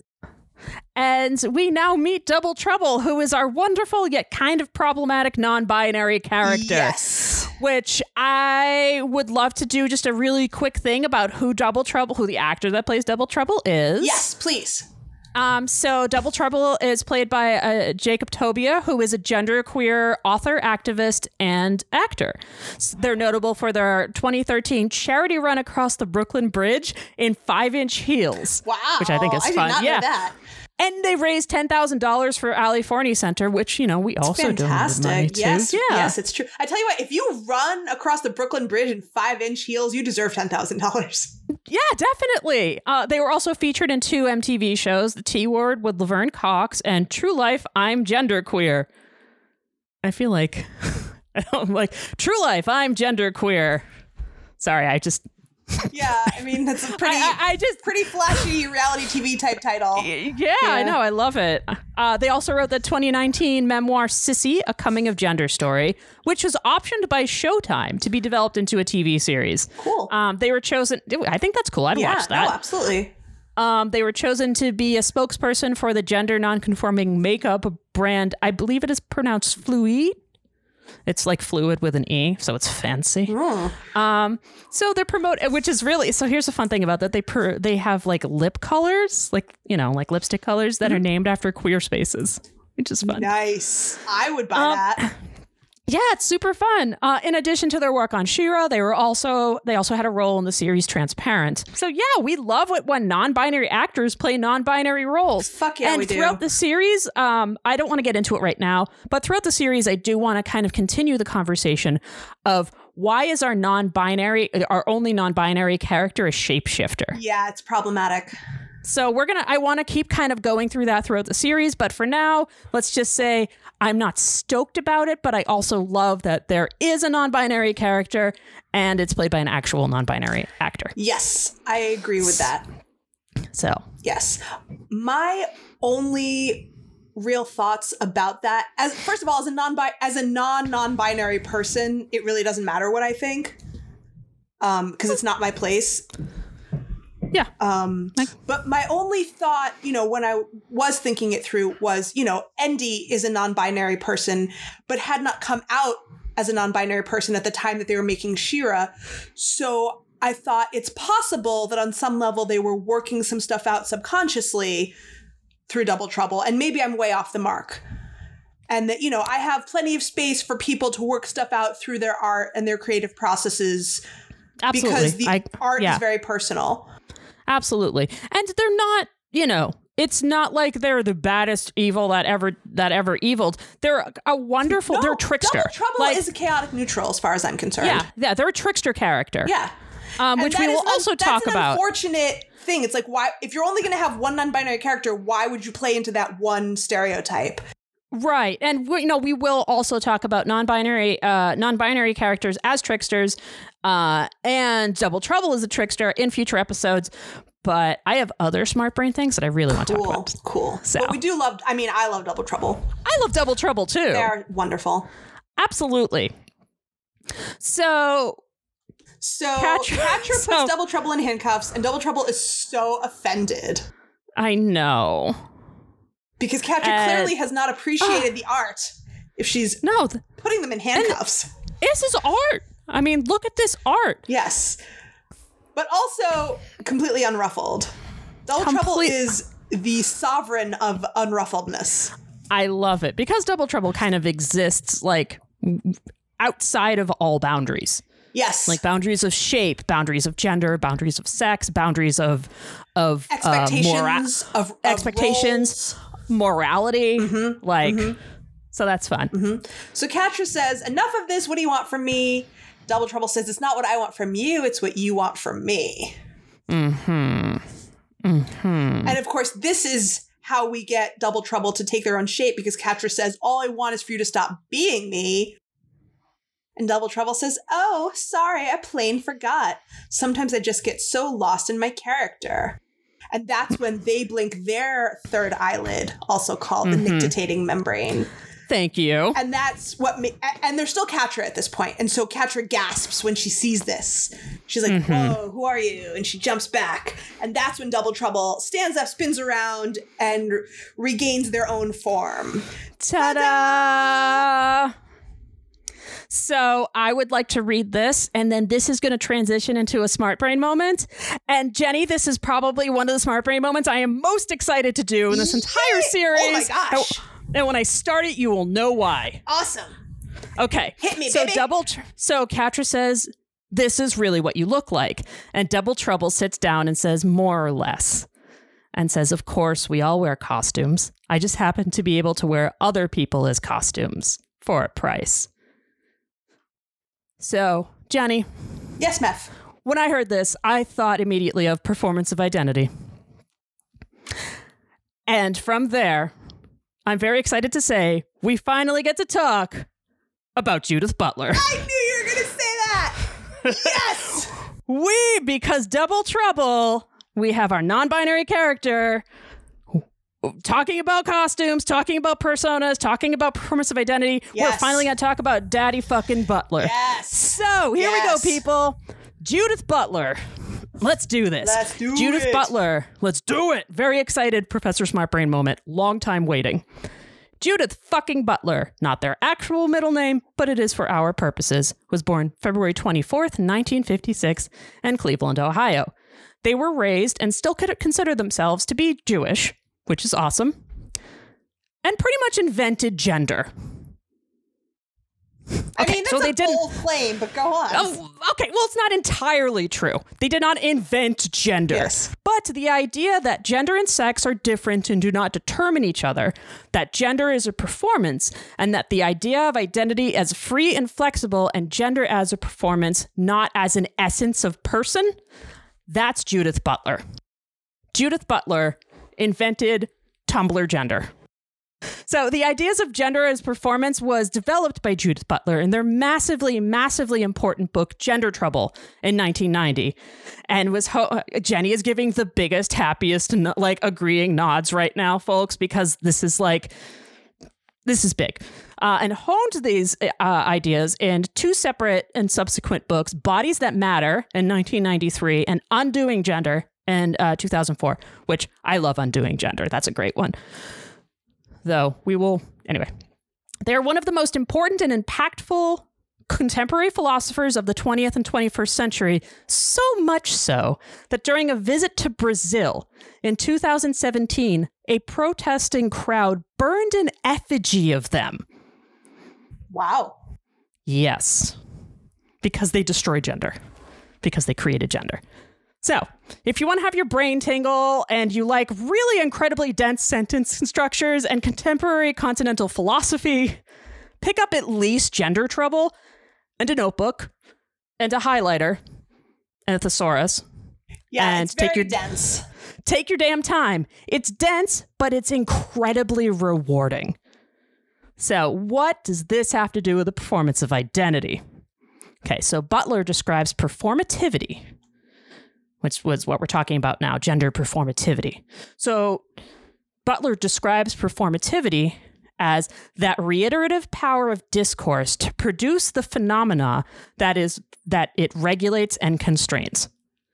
So I had to think about that. So I'm going to translate that.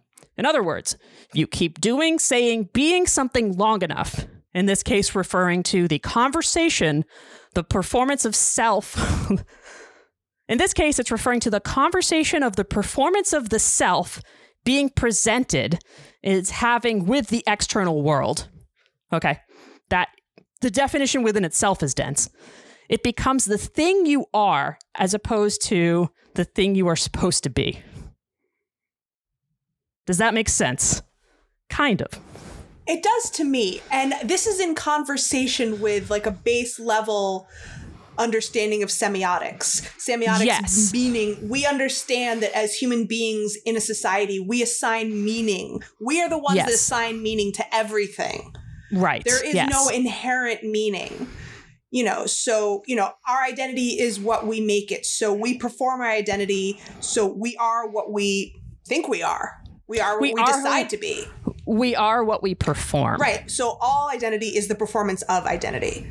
Yes. So our identity is the act that becomes the real thing. Our acting in this identity becomes what is understood to be the real thing of what it is. And Double Trouble, and even who is the our word real. Sorry, the idea of realness in this context is sticky and untethered. So we could interrogate that concept of realness a lot deeper if you're going to go deep into Judith Butler. There's no real. There's no real, but for our intents and purposes, it is how the self interacts with the external material world. Yes. So that's where we are. Like I said, folks, this is dense, and even the boiling down of the concepts are dense. Yes, I got really excited once when I realized that I could explain what I was learning about Judith Butler as an undergrad to the outside world through RuPaul. And this is way before RuPaul was even really that famous. Oh, yeah, I've done this before, too. RuPaul once said, very famously, we're all born naked, the rest is drag. And I was like, that's Judith Butler in a nutshell. That's Judith Butler in a nutshell. Yes. Yeah. So, yeah, I've done that before as well. So we're all born naked and the rest is drag. And that's pretty much what Double Trouble is saying. Yes. And I love that we are getting this from our shape-shifting non-binary character who understands just as gender is a performance or a costume, so is the concept of our external identity. Yes. That is my nugget. It is the tastiest nugget. Tastiest nugget that you could ever taste on Daddy Butler, the inventor of gender. Hallelujah.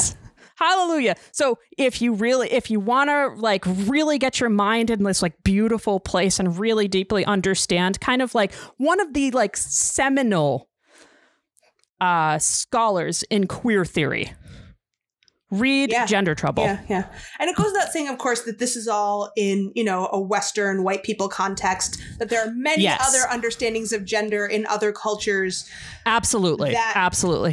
This is not in dialogue with that are equally valid and equally important. Absolutely. And Butler does a pretty good job of acknowledging that as well. Butler's pretty rad also. And I have to admit, I haven't read all of her later works. I studied Gender Trouble when I was an undergrad. I graduated from Smith in 2003. I'm old, so I have not read all of her more current works. Yeah, and I read Undoing Gender in college. So that's how I'm familiar. That was my first introduction to it. So I kind of went backwards through it. Yeah. But if I missed anything or if I messed up anything key about Judith fucking Butler, this is one of the times where you can email us at heyadoracast@gmail.com and we will be more than happy to continue to talk about this. This is just the beginning of the conversation. It's just talking for a few minutes. We could talk. This is talking for a few minutes. Hours about this shit. I mean, we are queer as shit, and we're both media philosophy intellectual nerds about this stuff. So when I say that Jenny and I can talk for hours about Judith fucking Butler, I mean it. Oh, yes. Oh, yeah. So. Dead serious. That was one of the most exciting Professor Smartbrain moments I've been excited for. We finally talk about Judith Butler. Thank you. If you were waiting for Judith Butler on your Heodora scorecard, you can click it off. Yes, you can take that shot now. Boom. Thank you so much, Meth. Thank you, Jenny. Very eloquent. Thank you. Yeah. Thank you. Yeah. But we're still back to Double Trouble, who is essentially saying that, like, you know, you're all born naked and we're all born naked and the rest is drag. Yes. But I will be any drag you want if you pay me. Yes. And Double Trouble has an even greater advantage than anyone else because they can put on other people as the costume. But that alone is not the extent of their skills. And they are highly offended when Catra suggests that that alone is their skill. Because it's not enough to just look like another person if you cannot act the part. Yes, they are an actor. They are. Yes, they are all about the theater. They are about the theater. Yes. They speak naturally. Yes. You know, they are thespian. I really feel like if Seahawk and Mermista ever broke up or had a timeout or decided to have an open relationship or any scenario like that, Double Trouble and Seahawk would make an amazing couple. Oh my God, they would be such queens together. Because the amount of drama and theatricality between them, I just feel like they would appreciate each other so much. See, I don't think they'd make an amazing couple. I think they'd always try to, like, outdo each other, but they'd be an entertaining couple to watch. I don't know. I guess it could go either way. It could go either way, but they have a beautiful moment at the end of Boys Night Out, or is it Boys Night Out or is it Mysteries? We'll get there. We'll get there. There are a bunch of really entertaining episodes all in a row in the second half of this season. And we love our Double Trouble. Yes, we do. I love Double Trouble. I think Double Trouble's great. I do too. So big fan. Big fan. Oh, and also Double Trouble's other gifts are including just having a knack for getting out of tight spots. And boop, no cuffs. Yep. Yeah, if you're a shapeshifter, you could probably get out of any handcuffs, any cagey, tight spot situation. Yep. Can just make your wrists skinnier. Yep. And so we see Catra's wheels a-turning in that brain of hers, saying, and you can change it. What a great Catra smirk. Uh-huh. Yes. And says, you can change into anyone, anytime. Yep. And I had a little gayest moment here for a second, because I'm like, okay, but I know that's not what she's talking about, but it's kind of the gayest moment for me. I mean, it works. And then isn't it perfect timing that just at that moment, a Horde soldier comes running in, screaming, "Rebels in the valley!" That is really well timed.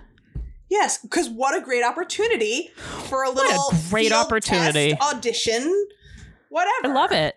Yeah, I love it. So we cut to our Horde soldiers that are patrolling and looking for our rebels that are indeed in the valley. Yes. They're in their little hiding spot. Adora peeks out. And we see that they are still secure in their little hiding spot. She turns back to Perfuma, who's still covered in cactus needles, and asks her, "Perfuma, what happened back there?" And Perfuma just explodes. She's been really trying to hold all this shit in and keep a positive spin for the outside world. She finally just lets it all out. And she yells, "I hate cacti!" There, I said it. I love and honor all things except cacti. And I mean, we all have our limit. Yeah, we do. I don't like spinning or the Crimson Waste. It's full of negative energy. And I'm like, okay, maybe, and I'm with you, Perfuma. It's, you know, there's one. Maybe the Crimson Waste isn't the only thing full of negative energy. Just throwing that out there. Well, you know, it's good that she's finally being honest. Absolutely. She's letting it out. Yeah. And for once, instead of teasing her or negging her, Huntara is actually on the same page with Perfuma now. They are literally sitting side by side in almost the exact same position with the same body language. And Huntara angrily agrees with her and says, "Well, it wasn't always like this. It used to be a great place where an honest criminal could carve out a life." I know. And Perfuma says, well, it's terrible now. And Hantara says, I know. And they both put their heads in their hands at the exact same time. Like, they are on the same page right now. They are on the same page right now. And then we get, the Beau's phone rings again. Yep, time for another video chat with Glimmer. Another FaceTime. And Glimmer's like, did you hang up on me? And it's like, yeah, dude. We were running for our lives. Sorry. Yeah, sorry. Also, the Horde has Mara's ship. Yeah, but Glimmer is still unfazed by any of the things that have gone wrong. She thinks this sounds super fun compared to her boring day of meetings. In fact, don't do anything else until she gets there. She's coming. And it's like, no, we did that. And now, Glimmer hangs up. She's gone. She's not waiting for anyone to finish their sentences right now. And, Adora's like, well, we can't wait for Glimmer either. Like, we have to get this shit done. Yeah, they have to take action.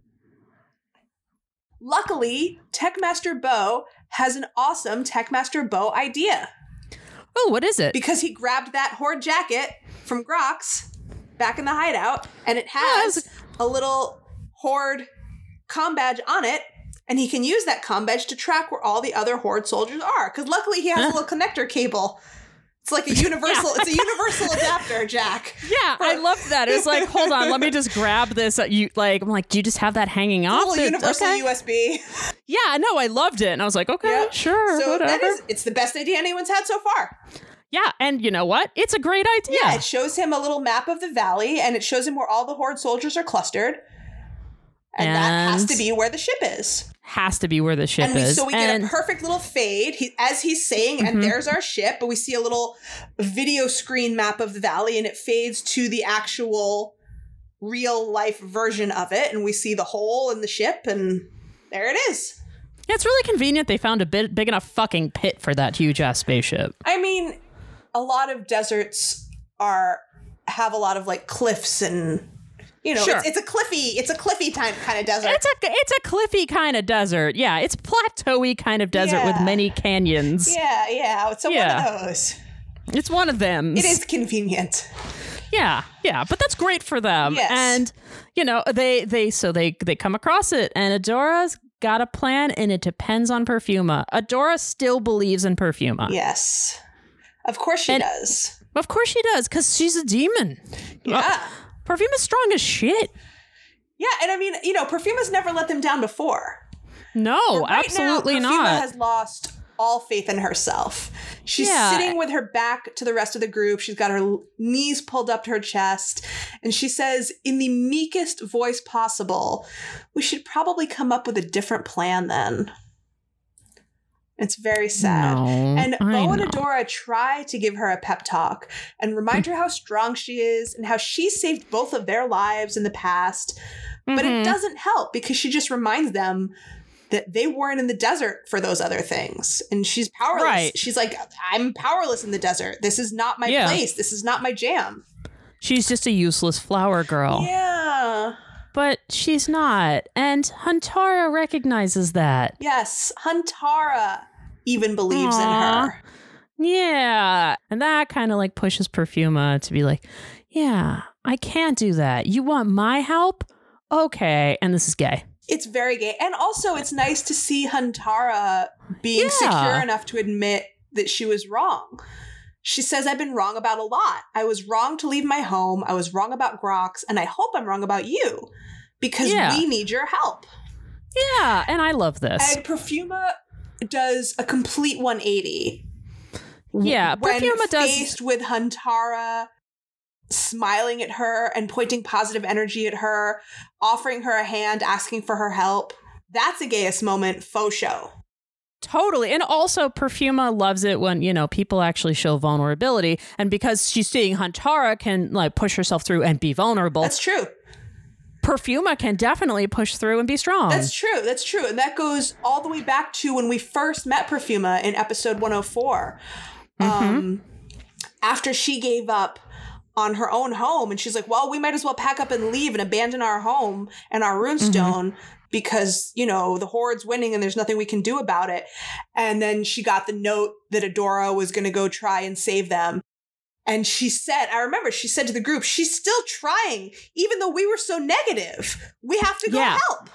We have to go help. When she sees other people persevering, even when she's given up, it re-inspires her. Yes, absolutely. Yeah. Also, that, you know. But what you just said, like, if other people are going to show vulnerability, she'll meet them there. She's like, totally. If you're going to work on yourself, I will work on myself too. Also, Perfume is like, well, if hot burly women can do it, then I'll follow them. Right. Yeah. All of these things. All of these things. We love Perfuma. We love Perfuma. We do. So Adora powers up. Yeah. Away we go. I love this. So we have cocky She-Ra. Oh, yeah. Hello. And some really dope fight scenes. Some really great She-Ra fight scenes. And we've got the electric guitar solo. Yeah. It's great. So fun. They're shooting cannons at her. She's kicking ass. She's throwing people. Yep. Bo is also fighting. Bo is, shooting arrows. There's some lasso time. We got all the shit. And then Catra shows up. Yep. So it seems. Huh? And the two of them do their usual thing. They do their tussle. It's a great fight. It's a really fun fight. Yep, it sure is. So they do their tussle. They fight. Meanwhile, Huntara and Perfuma sneak into the area where the ship is being guarded by a total of 2 guards. Yeah, I don't know. Out of all this giant swarm of Horde soldiers, they've only got 2 guys guarding the ship. Maybe they thought that, like, all right, if they make it past everybody else, like, I don't know. Yeah, maybe they're overconfidence. Or maybe they're elite guards. I mean, they're not. Yeah, like, chalk it up to overconfidence in this situation. Overconfidence, yeah. Poor planning on the Horde's part. So Perfuma really tries to get these cacti to grow enough to lift the ship out of there. Yeah. But so she really tries. Even with Huntara helping her focus and doing her mantra with her unironically, it's still not quite enough. Even though it's a significant improvement, it's not enough. Yes, it's not enough. But what does Perfuma see when she looks around this canyon that they are in, Meph? Roots! She sees Perfuma sees roots. She got good roots. They got good roots. So her confidence soars along with the ship as she lifts it up like a fucking boss on this gigantic cactus root system. And I have another Professor Smart Brain moment on cacti. Nice. Yay! So Perfuma says these cacti have the most powerful root system I've ever seen. And I'm like, okay, let's look into that. All right. So let's talk about cacti or cactuses. Both are valid forms of speech. Yes. Both are correct.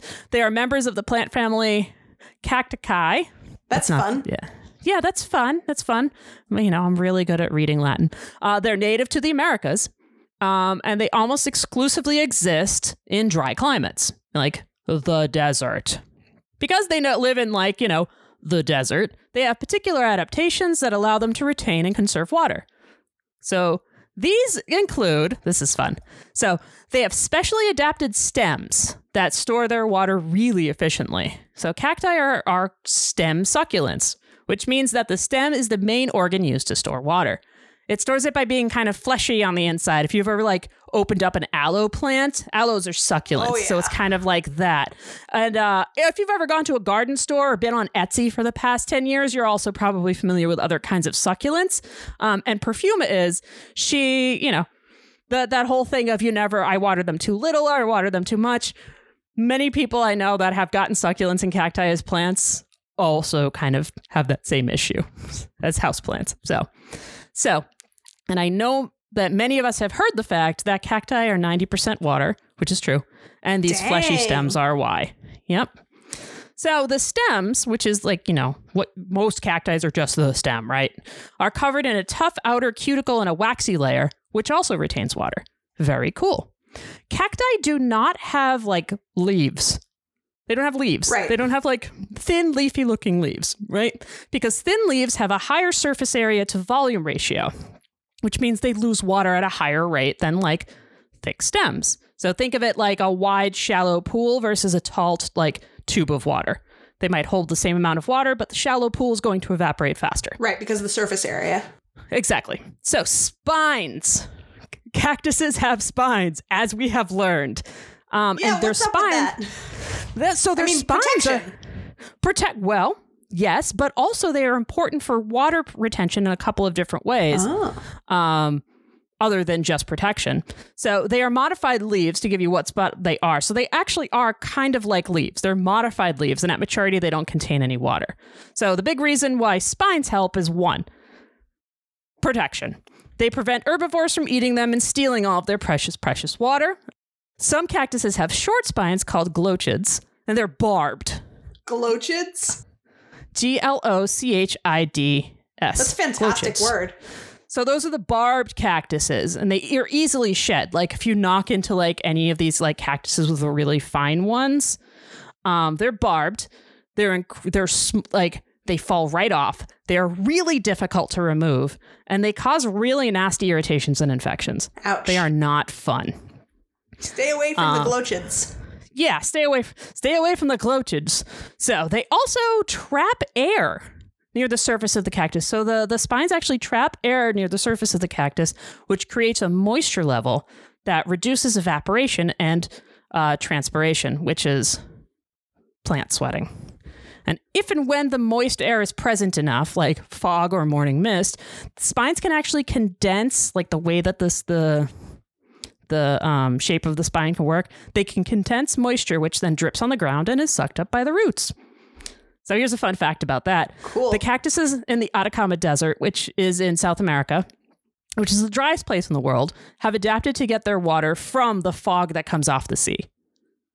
So they can literally like take moisture from the fog. air, from the fog. That's cool. It's fucking nuts. That's cool shit.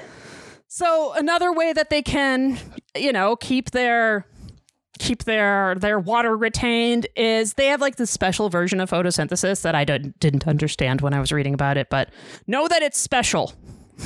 Noted. It's special. Cacti have special photosynthesis. Special photosynthesis. And their roots. They have special roots. So let's talk about their roots for a second. So I don't know what Perfume is meaning by like powerful here, but they're pretty cool. So first of all, they don't go deep into the ground. They spread laterally, then into the ground. Like you could have a cactus that it might be like 6 inches tall, but like their roots go out to like 15 inches out. They're also not very deep. So a lot of cactuses, like, although they're, they might spread out wide, they might be less than a foot underground, which is very interesting for a root system. Cactus roots can grow really quickly. So cactuses can actually form roots really quickly when rain falls after a drought.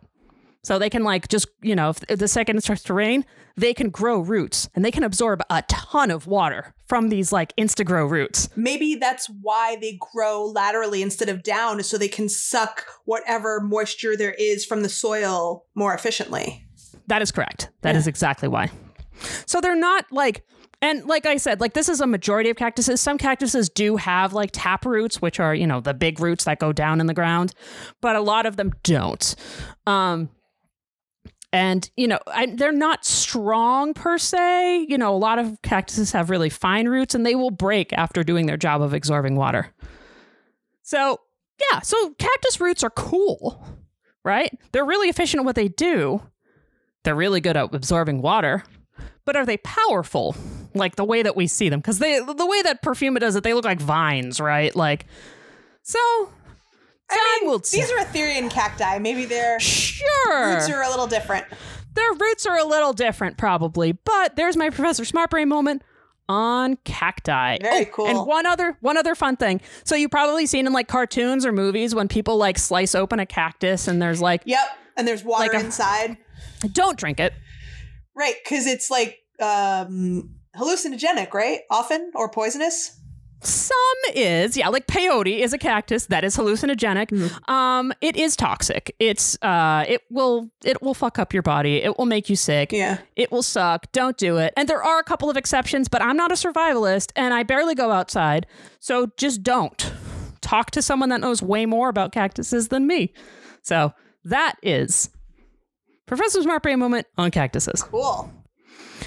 Yeah. Yeah, cactuses are cool. I definitely know way more about cactuses / cacti than I did before. Yeah, cactuses, cacti. I definitely did not know about special photosynthesis. Yeah, I read through it and I'm like, I don't know anything that is happening here, but I do know it's special. Yes. And so cool. I had to mention that. Very cool. Very cool. But we have our cactus roots, our wonderful, wonderful Etherian cactus roots just being so powerful. Is back to being plant boss. Huntara is muchly impressed and happy to admit it. And as the ship ascends, Adora and Catra continue fighting on a bridge. They have a wonderful fight. As the ship goes up past them. And then some really big rocks fall on top of the ship.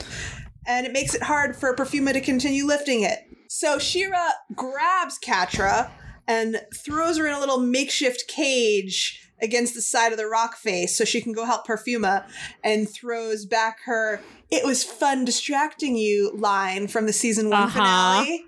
And she just enjoys saying that so much. She really does. That's another very gay moment, as if we didn't have enough gay moments in this episode. And we won't have more. And then she jumps up to the top of the ship. She smashes the shit out of those rocks. And as she's doing that, we get the sacred Avatar She-Ra theme music playing in the background. And Perfuma is also affected by this moment. Maybe it's sacred Etherian planetary runestone connection kind of music. Because she's glowing green. She's like powering up Perfuma with her princess runestone magic. It's kicking into high gear. And we have some like double Avatar action going on. Yeah, she is going into high gear. These roots are, mega super ultra charged. Wham, the shit is getting done. It's getting done.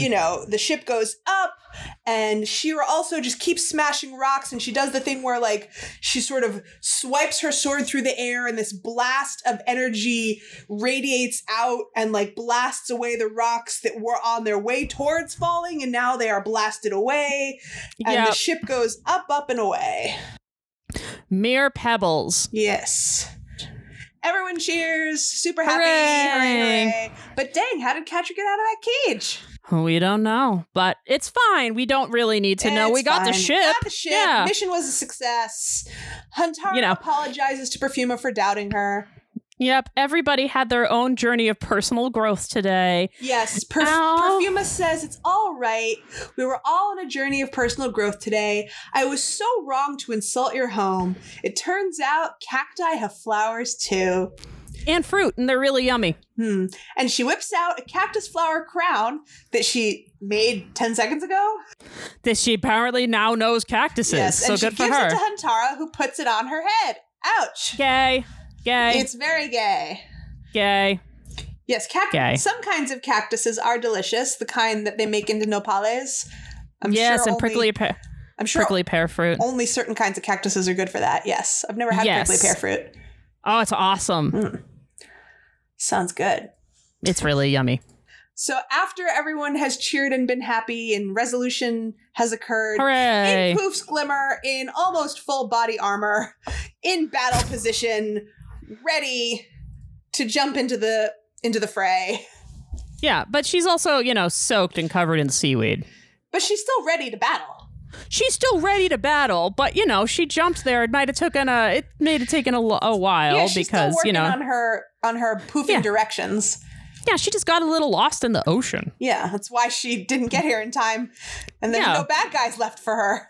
Yeah, and she's a little disappointed. You should have waited for me, but I mean, really, should have. I think they did everything at the right time. Adora cheers her up by pointing out that they did get the ship. Her first mission as queen was a success. Yeah. So and Glimmer has it like, around. Hooray, everybody. And then Huntara refers to Glimmer as Queen Glimmer now. Yeah. And is like, Queen Glimmer, and is like, I need to stay and take the waste back for the rebellion and my people. Mm-hmm. So she's going to stay and presumably kick Horde ass by herself. I mean, I'm sure there's people she can get on her side who are just waiting for a leader. Yeah. You know, she's Huntara. She's going to do her thing. Ooh, I was just reminded of something. What? Just now at the end of the episode. So as we learned in Once Upon a Time in the Waste, Catra was indeed the strongest in the Crimson Waste and was their leader.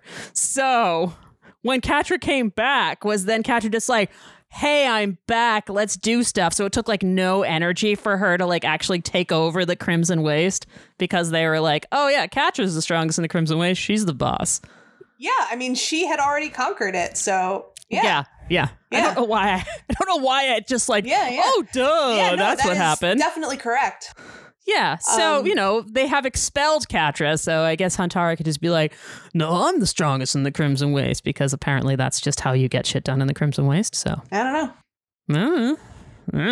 There's only so much you can show in 22 minutes-ish. Only so much you can show. But so before we wrap up, we have Perfuma, after, Huntara says to Queen Glimmer, I have to stay and take back the waste. Perfuma says, aw, say no, Glimmer.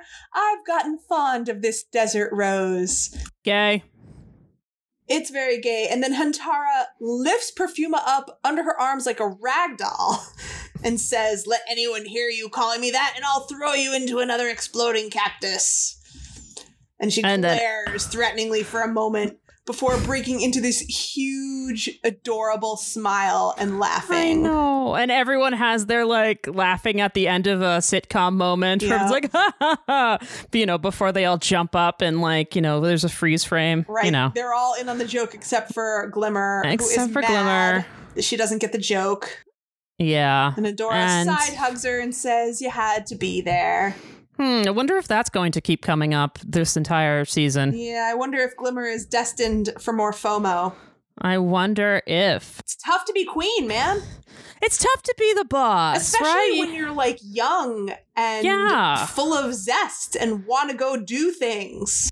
Yeah, and all your dudes are out like just doing, all your pals are off on adventures and you got to sit there. Yeah, it's not like she's, some level-headed middle-aged person who has gone through years of training to do bureaucratic type things. Right. She's, it's not like it's easy for her to just sit there and like go through spreadsheets, right? This is, she is a passionate young person. Yeah, she is. So we'll see.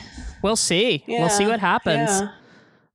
You want to jump to this skiff here? So this last scene so you know how like every scene you just write at the top like where it takes place? But so this scene takes place like they're just sort of driving through the empty desert. So I titled it, I've been through the desert on a skiff with no name. Which I know is kind of dumb, but I have my little cheeseball moments. So we've got Scorpia, Catra, and Double Trouble on a skiff, zooming through the desert. Scorpia is clapping and saying bravo, bravo, as Double Trouble, who is still in Catra number 2 shape, bows dramatically and then turns back into themselves. But you can see they still have the scratch they had on their face when they were playing Catra. So you can see, yes, it was Double Trouble. As if there was any doubt. As if there was any doubt, yeah. And they say, did you really like my audition? And Catra was like, oh yeah, like does not cover it. Yeah. And Double Trouble saunters and is like, oh, I could have used more time to prepare, really get into your skin. And I'm like, okay, girl. Yeah, like, we get it. You don't have to be subtle at all. Right? Okay, we get it. And Catra just, kind of blows it off a little bit and is like, I grew up with Adora and you fooled her. I'm like, if you can do that, we can do anything. Yeah. This is gonna be fun. And I believe it will be fun. Dun, dun, dun, dun, dun, dun, dun, dun, dun, dun, dun. Intense. Yes, if by fun you mean terrifying. Terrifying, then yes. Yes. It will probably be both of those things. It will be both of those things. We do mean terrifying when we say fun, though. Yes, Catra's version of fun. Catra's version of fun. This is all careening towards an ending that we probably can't foresee right now. We cannot foresee it, but hopefully... eventually, Jenny. Yes. We're going to win in the end. Hopefully we will. Hopefully we will. Hey, Jenny. Hey, Meth. What did we learn today? I think we learned a lot of really cool shit today. First of all, we learned that even when you're thrown into stressful situations and you haven't had time to do whatever your normal morning routine is, and you're out of sorts and you feel like you are really not your best self, you can still get through it if you let your friends help you and you're not afraid to look like an idiot. Because your friends have probably also felt the same way, and they're also going to be willing to look like idiots if it'll help you get through. Oh, you can trust your pals. Yes, I love this. Yes. They've seen you at your worst. You've seen them at their worst. And you've probably also seen each other at your best. So there's no reason to hold any of that shit back. Oh, I love that, Jenny. Thank you. Thank you. Well, folks, if you liked what you heard and you want to join us through the desert on a skiff with no name, you can like and follow us on Apple Podcasts, Spotify, Google Podcast, or wherever you get your podcast fix. You can also find us on Twitter, Instagram, TikTok, and Facebook at HeyAdoraCast, or you can email us at heyadoracast@gmail.com. So, in case you haven't heard, we have a Patreon. Yeah, we do. We have a really cool Patreon. You get bonus episodes. You get to join our Discord. There's playlists. There's a live watch coming up soon. Yep. I think the one we're planning right now will have already happened by the time this airs, but there's always one upcoming. There's always a live watch coming. Video hangouts. Princess Jenny was doing a story hour. We're probably going to have more story hours in the upcoming times, and there's it's fun. There's all much more. All kinds of stuff you can do. Hang out with us. Hang out with each other. It's a great community. It's a great community. And many, wackiness also ensues. There will be shenanigans all over the place. So you can find the link to our Patreon as well as the link to this week's Spotify playlist, The Valley of the Lost, in our show notes or at heyadora.gay. Yeah, .gay. Fuck yeah. We love that .gay with all our little gay hearts. We really do. And remember, queer joy is radical. And queer love saves the universe. Ow! Ow! The desert on a horse with no name.